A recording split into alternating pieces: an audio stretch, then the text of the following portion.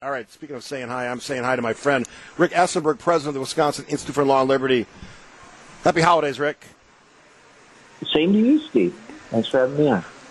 Absolutely. I always enjoy our conversations. You and I have talked a lot about these trials that are facing the former president. And I said a couple conversations ago that I thought some of these decisions would go to the U.S. Supreme Court, and now they are looking at deciding on two issues primarily. One is the idea of presidential immunity, and the other one is obstruction of justice. I don't care which one you start on, but these are big issues that impact all those other cases.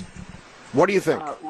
Right. So the immunity issue has to do with the circumstances under which the president can be prosecuted for actions that he took while he was president within the scope of his duties in some way. And we don't have a lot of past cases that address that because we haven't had many presidents who have been accused of committing some type of crime. And so we're really dealing on brand new turf here. The trial judge in the Trump case rejected his claims of immunity. He came in and he said that anything that he did while he was president, which was within the term he used was the outer area of his responsibilities, he cannot be prosecuted for. And trying to make sure that the election was fair and the ballots were properly counted, et cetera, as he claims he was doing, falls within those outer areas. She rejected that. She says he doesn't get immunity for committing a crime. And the Trump Trump has appealed that. It's before the Court of Appeals. But now Jack Smith has gone up to the U.S. Supreme Court and done something that rarely ever happens. It has happened a couple of times. He's asked the court to exercise its power to grant certiorari before judgment. And all that means is the Court of Appeals hasn't done their work. They haven't come up with a decision. There's no verdict in the Trump case. But they're saying it's so important that you have to decide whether or not immunity applies here right away so that we'll know whether this case can proceed. And it's and the Trump lawyers responded, and they said, "Oh no, don't rush on this. You take your time. This is an important question. This is a difficult question." Because obviously, what the Trump wants to do is he wants to delay the obstruction of justice trial past the election if he can, and Smith wants it to.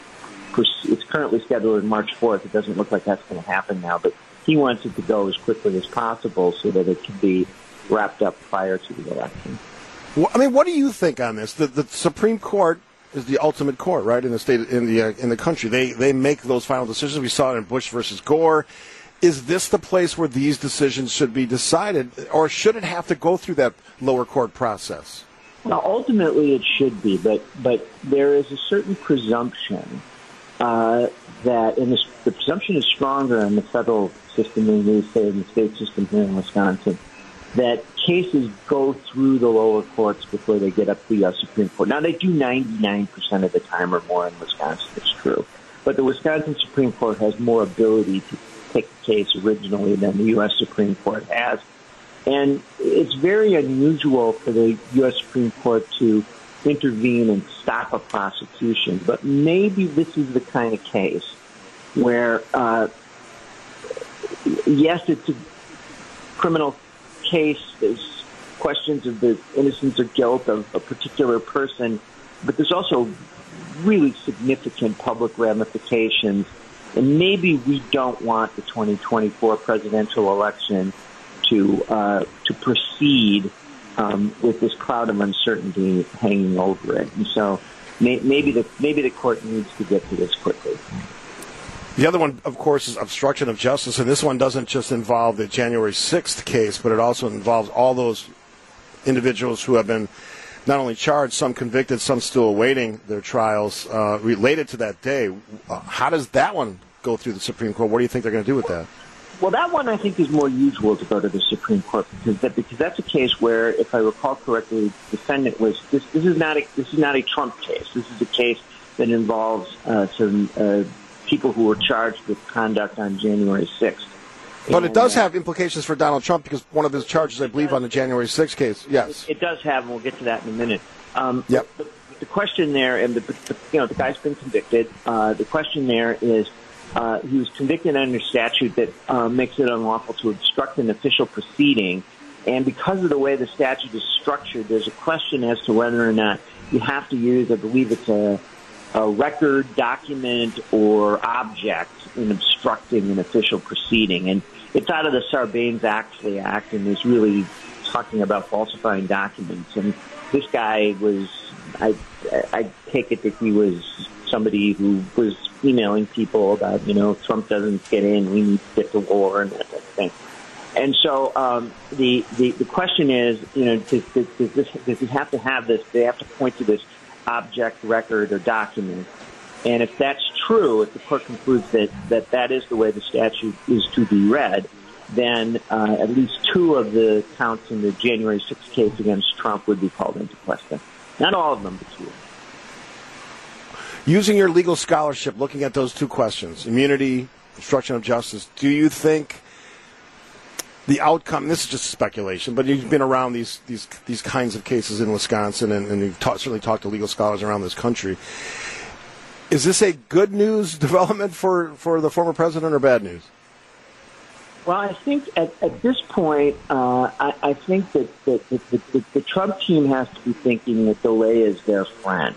I mean, there's just a huge irony here, because I think that the Democrats have been working for a long time to advance Trump as the Republican nominee. I mean, I'm not saying there's a grand conspiracy, but I think that many Democrats felt it was in their interest to do that because they realized that Trump is probably the only guy that can beat. Now, if you look at the opinion polls, it looks like they can't even beat him. That, Biden as a candidate is that weak.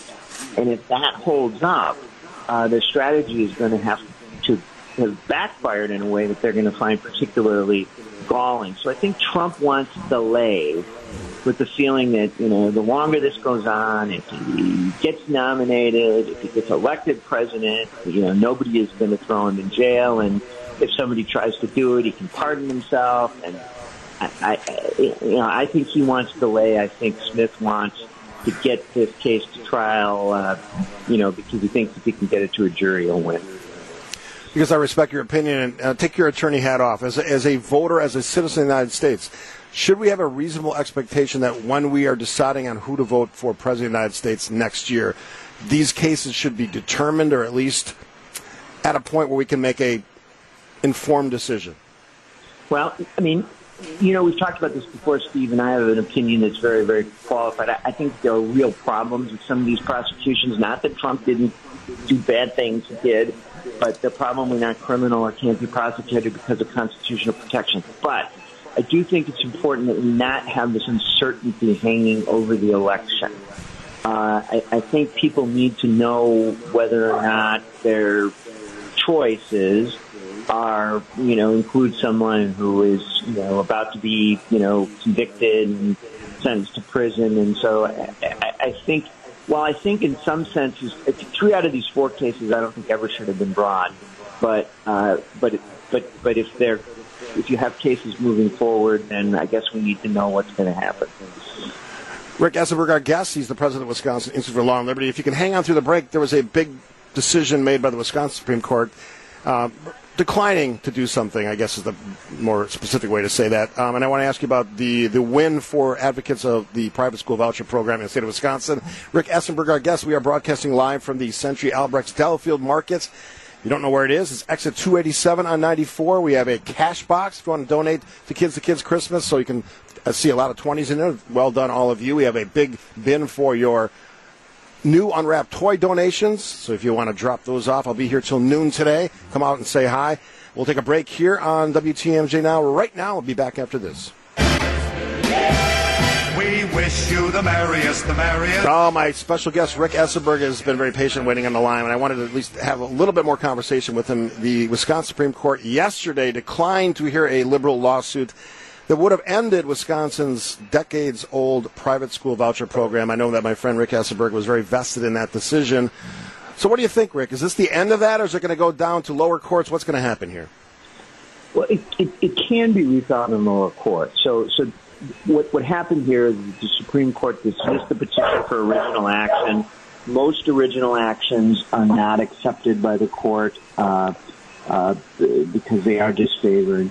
And it's certainly possible now for the petitioners to, go to some circuit court in some county somewhere. It would probably be they'd choose to go to Dane for obvious reasons, and refile the case. The problem is that that's a tremendous commitment of resources. It's a long slog through the lower courts. One of the reasons that I think that the court might have rejected, and certainly an argument that we made to them in opposing the petition, was that this is just too factually complicated. And in order to get into, the vagaries of school finance, you need expert witnesses. They have to be paid. Lawyers have to do a lot of work. It all amounts to lots of money. I'm not sure the petitioners really have those funds. And so we'll see what happens. I would not assume that it's going to be refiled. Has the topic or the conversation about use of public funds for private schools been in front of the U.S. Supreme Court? I don't know the answer to that, and you probably do. Yeah, twice. In the 90s, when the choice program was started, this issue came before the Wisconsin Supreme Court twice, and both times the program was upheld. On its face, there's so many things swirling around politics now and the legal system, obviously with the Trump trials being front and center. I raised this question to you on social media, and then you responded, and I responded back. We often are surprised by Supreme Court justices, both in our states and at the U.S. Supreme Court level. And I think sometimes, this is just my opinion, I'm curious what you think about it, the idea that we expect judges to act in a certain way, whether they're conservative or liberal or whatever they are. And I took some solace, because I'm not a fan of that per se, I'm more a fan of the law, that the court was unanimous in its decision yesterday. Does that give those who think like me hope? Well, they may have done it for different reasons, right? They didn't explain why. There were no separate writings, so we can only speculate. I think it should give you some hope in the sense that this wasn't a hard case. Rejecting this petition was not hard. It is a horrible case. And I have probably done more original actions than any lawyer in the state. And I know what can be an original action and what's problematic as an original action. This was a horrible case to have as an original action before the U.S. Supreme Court. It is also a case that has almost no merit and was very, very poorly presented. And so I'm not surprised that they didn't take the case. But the thing about it is there are liberal judges and there are conservative judges. There are people who, I look at them and I can tell you how they're likely to approach a particular issue. But the thing that you have to keep in mind, and this is what I mentioned to you on social media, is that they're all lawyers. And that imposes a certain discipline on you. There are certain ways that you can justify things, and there are certain ways that you cannot justify things. And I think that, I'm going to say, I think that the justices were acting in a lawyerly way here, and that's a good thing. That's a good thing. I love the way you frame that, both on social media and on the show today. I always appreciate your wisdom and your chance to share it on the show. Rick Esenberg, president of the Wisconsin Institute for Law and Liberty. Have a great holiday, and we'll talk again. Yep, take care. You too.